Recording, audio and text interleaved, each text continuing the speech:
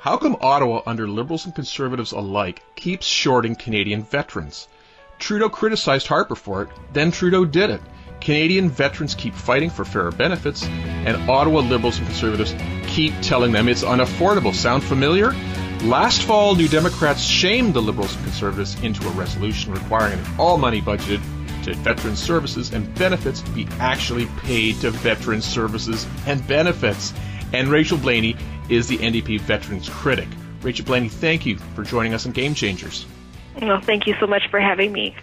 About 18 months ago, Justin Trudeau told an Edmonton Edmonton audience that he was fighting veterans groups seeking improved benefits because they are asking for more than we were able to provide right now.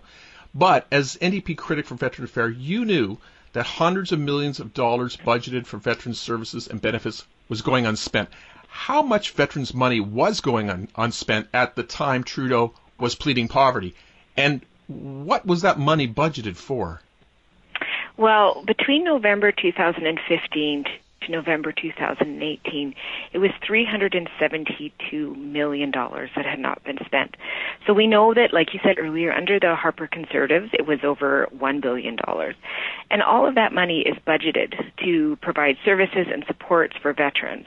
And if it's not being entirely used through the year, then you have to question where is it going. And what I think is it's going to balance the books at the end of the year. So we put forward a motion that dealt with that said, hey, when veterans are struggling, it doesn't make sense to have money going unspent. Let's make sure that at the end of every fiscal year, you bring forward the future years, the funding that was not spent. Mm-hmm. And what kind of services and benefits are this money supposed to be providing for veterans? Well, I mean, there's a lot of gaps. When we talk to seniors across Canada, they're talking about the wait time. So a lot of veterans who have severe disabilities, for example, are waiting a long time to get the resources that they need. And so when they're asking for that help, they're getting on the phone calls and they're being passed around. We've had veterans talking about again and again having to tell their stories, which, depending on the story, it can be quite traumatic to do that. So when they have a change in case manager, that can be very concerning. And I also think about the fact that in this country we provide no support to veterans who need service dogs. This is a huge, huge barrier. You know, I know veterans who, if they didn't have their service dog, couldn't walk out the door every day. But they have a life because they have that dog. But we have very little supports to provide for them. So when I look at the gaps, the needs that so many veterans have, we hear about it all the time across Canada. It's quite shocking that that money is not being used. It's being spent to cover other deficits instead of looking after the people who look after us. Right. So in Trudeau's first 3 years, $372 million went unspent. That wasn't a new problem for veterans, as you'd mentioned. Trudeau had campaigned against Stephen Harper doing exactly the same thing. And actually, we have a clip of Mr. Trudeau on the campaign trail in 2015 talking about Mr. Harper's not spending the full amounts. One sec. They left unspent more than $1 billion that Parliament allocated for veterans support. Canadians know that this is wrong. A government led by me would make it right. Well, Rachel, I haven't done the math to see if Harper's $1 billion over 8 years is more wrong than Trudeau's $372 million over 3 years. But clearly, the government led by him did not make it right. It was an NDP motion that seems to have perhaps made it right. Can you just tell a little bit about how that happened and where things are now? Well, the NDP motion that was put forward basically said this: at the end of the fiscal year, whatever money is left over for Veterans Affairs should be rolled over and added to the budget for the following year. So that motion was put forward and it was supported in the House. So I'm hoping to see that, and we'll be watching closely that actually starts to happen for veterans. For example, what we have seen is in February of this year, the Liberals announced that they would be hiring 630 staff. with $42 million to cover over the absolutely terrible backlogs that are happening at VAC. So this does not cover what I would estimate would be about $124 million every year, but it's definitely a step in the right direction. What concerned me, though, was when we looked at the budget, it said that those numbers, those 630 staff, would be ending. So it was a temporary position, and those positions would end in 2021. So I did have an opportunity to talk with the minister while I was in committee, and I asked the question is simple, and I think most veterans want to know the answer because the backlogs continue to be bad, is if the backlogs aren't cleared by then, will he make sure that those staff stay? So what the minister said is he would absolutely make sure that until the backlog was cleared, that the staff would stay. But this is something that we have to watch closely for sure.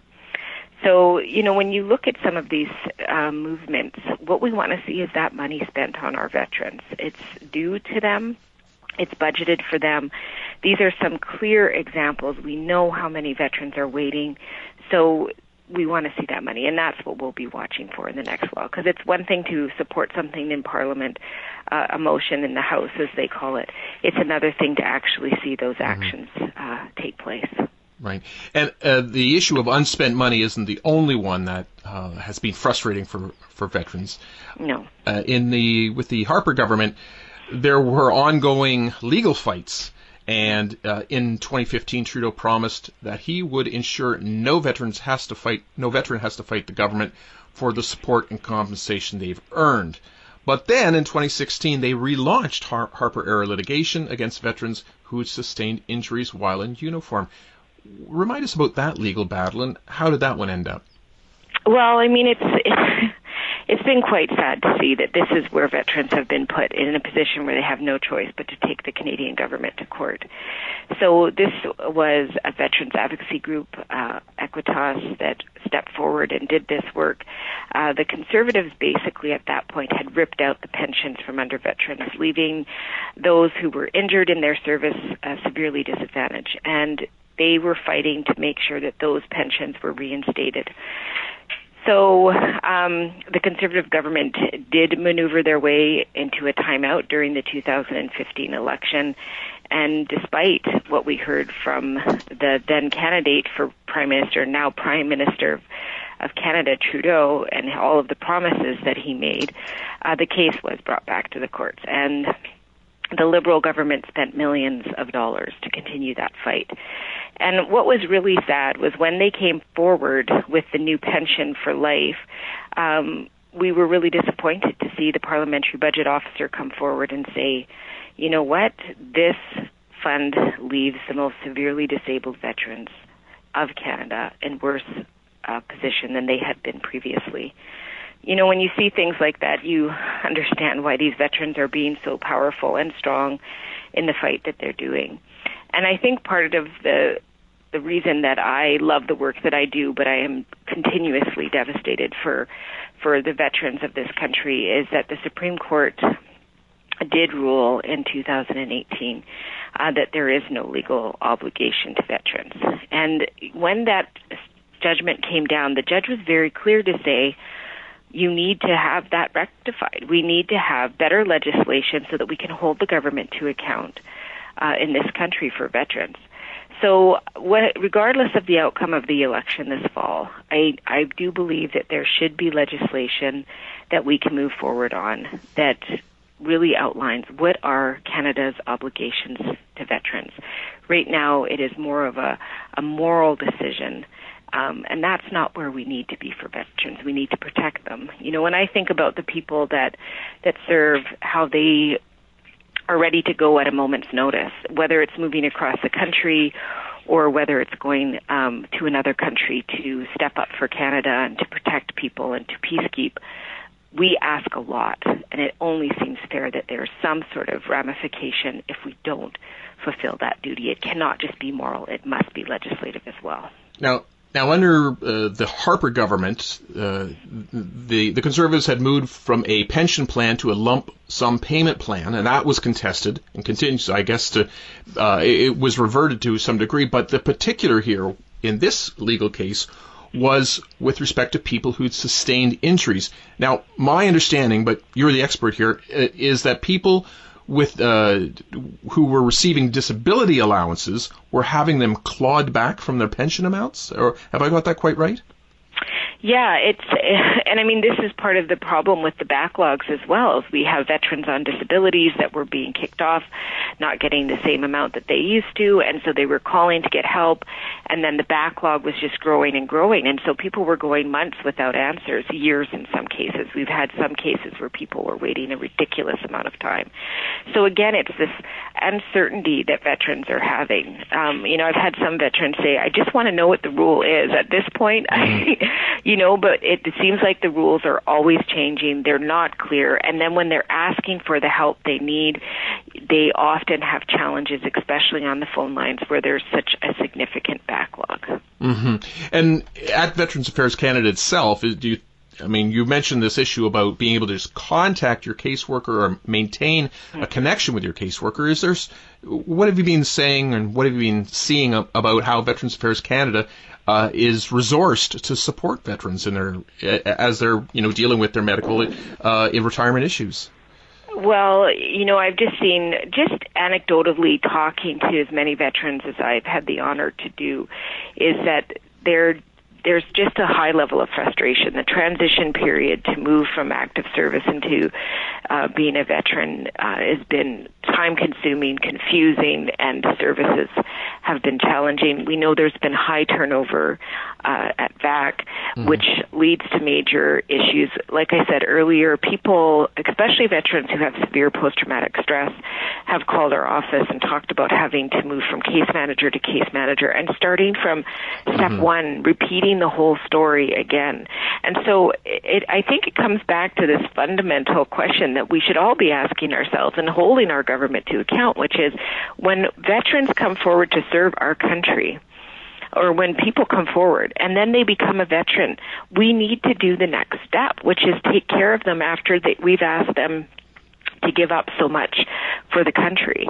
And so, there's a huge backlog. It's a significant one. What we've heard from the Liberals is, well, of course there's a backlog because they weren't getting service before. Now they're getting service, so everybody's calling.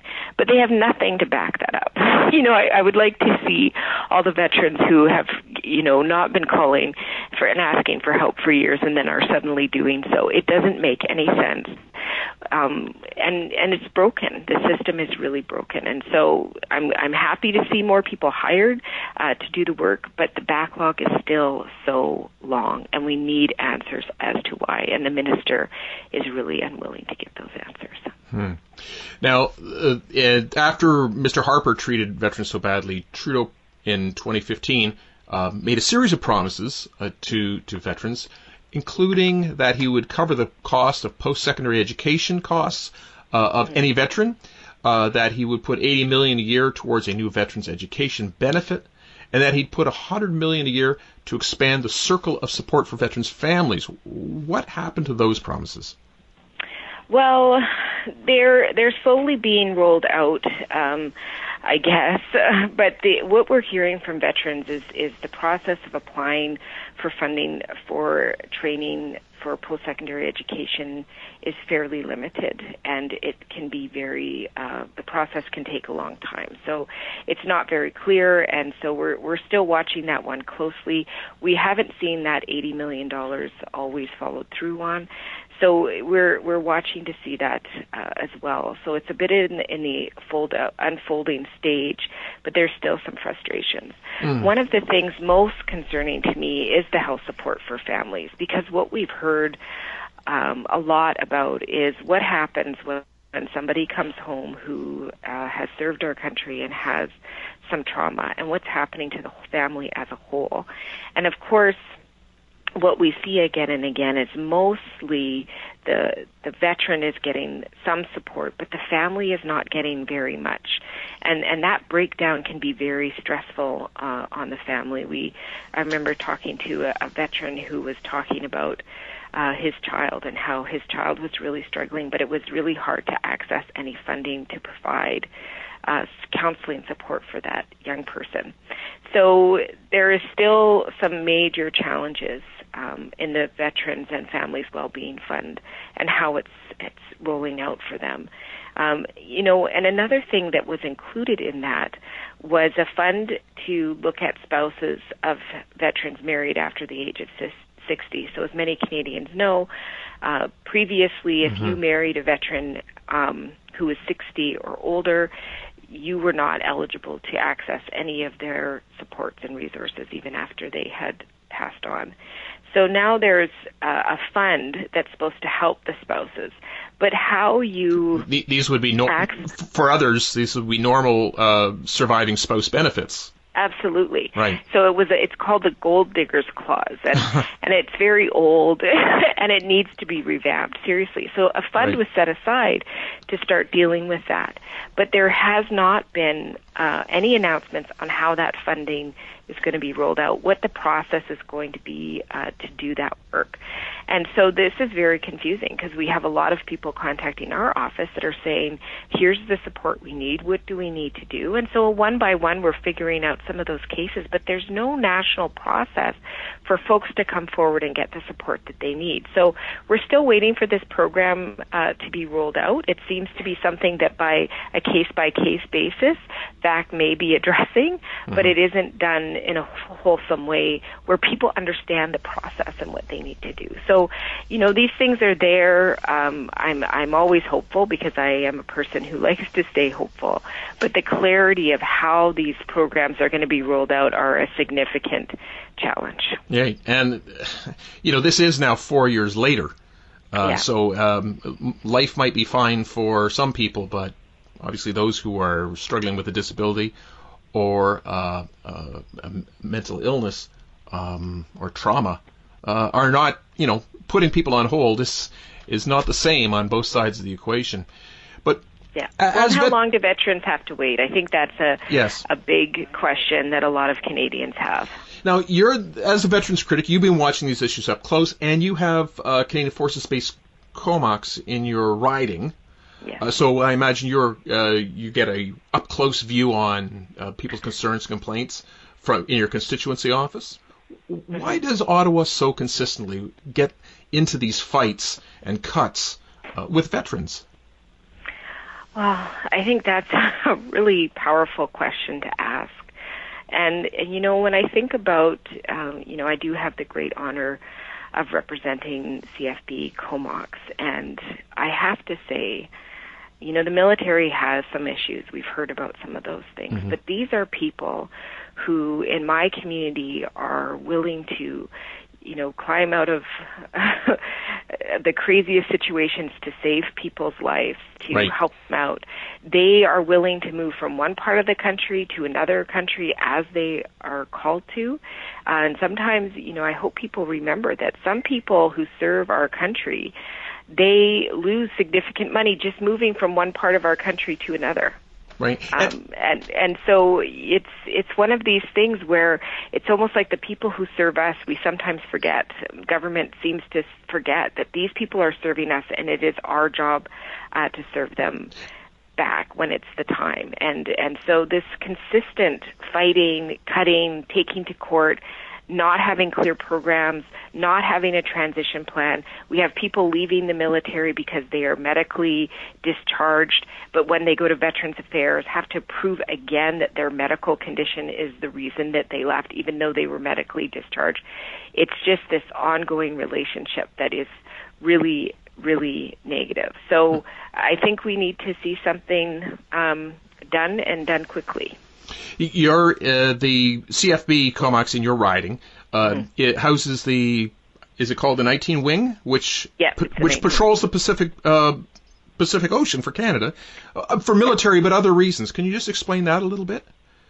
Well, they do a couple of really important things. They do. They are there to respond to anything that may happen. They're watching over our region to check if there's anyone coming into our part of the world unasked. And so it's a really important security issue.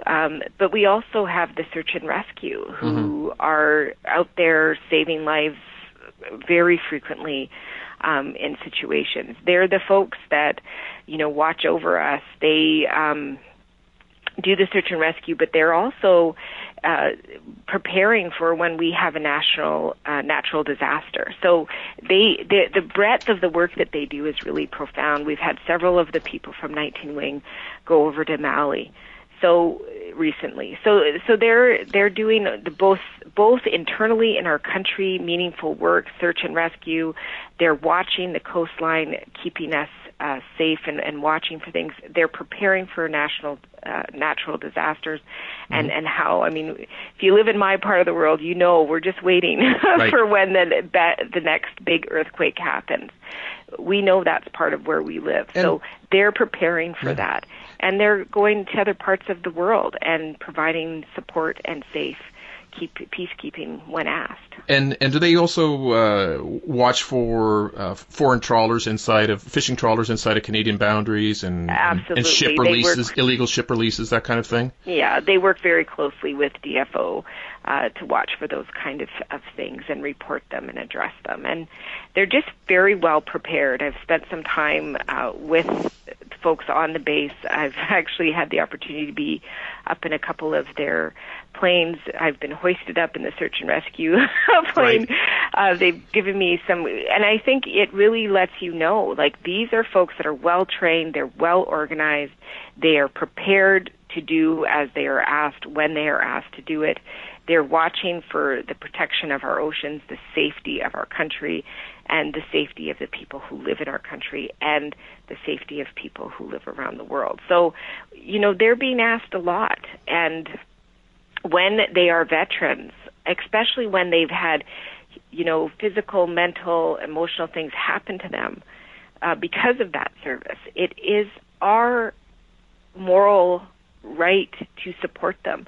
But the next step, I believe, is to make sure that there's a way to measure that, because it is unfair that veterans are doing what they are doing, and there's nothing for them to be able to hold the Government of Canada to account. So, I think when you come back to the question that you asked about why is this consistently happening, and I think part of it is because it can, because there is nothing legislatively, or very little, that says to the Government of Canada, you must do this work to protect the people who protect us. And so until we take that next step to say we're going to do something different, it's going to continue to happen. And I hope that veterans are thinking about that, because these two governments have taken times, the Conservatives and the Liberals, but the story is the same. And how long do veterans have to wait to be treated with dignity? Well, these are important issues for them. You mentioned as well the court case, and I just want to touch back on that. That originally, I think, hinged a Supreme Court case, ended up in the Supreme Court, but originally hinged on this idea that there is a trust between the Canadian government and veterans, which famously the Harper government in court said doesn't exist. And Trudeau, rhetorically anyway, in 2015 in the campaign said it does exist, but legally you're saying it doesn't. Is that correct?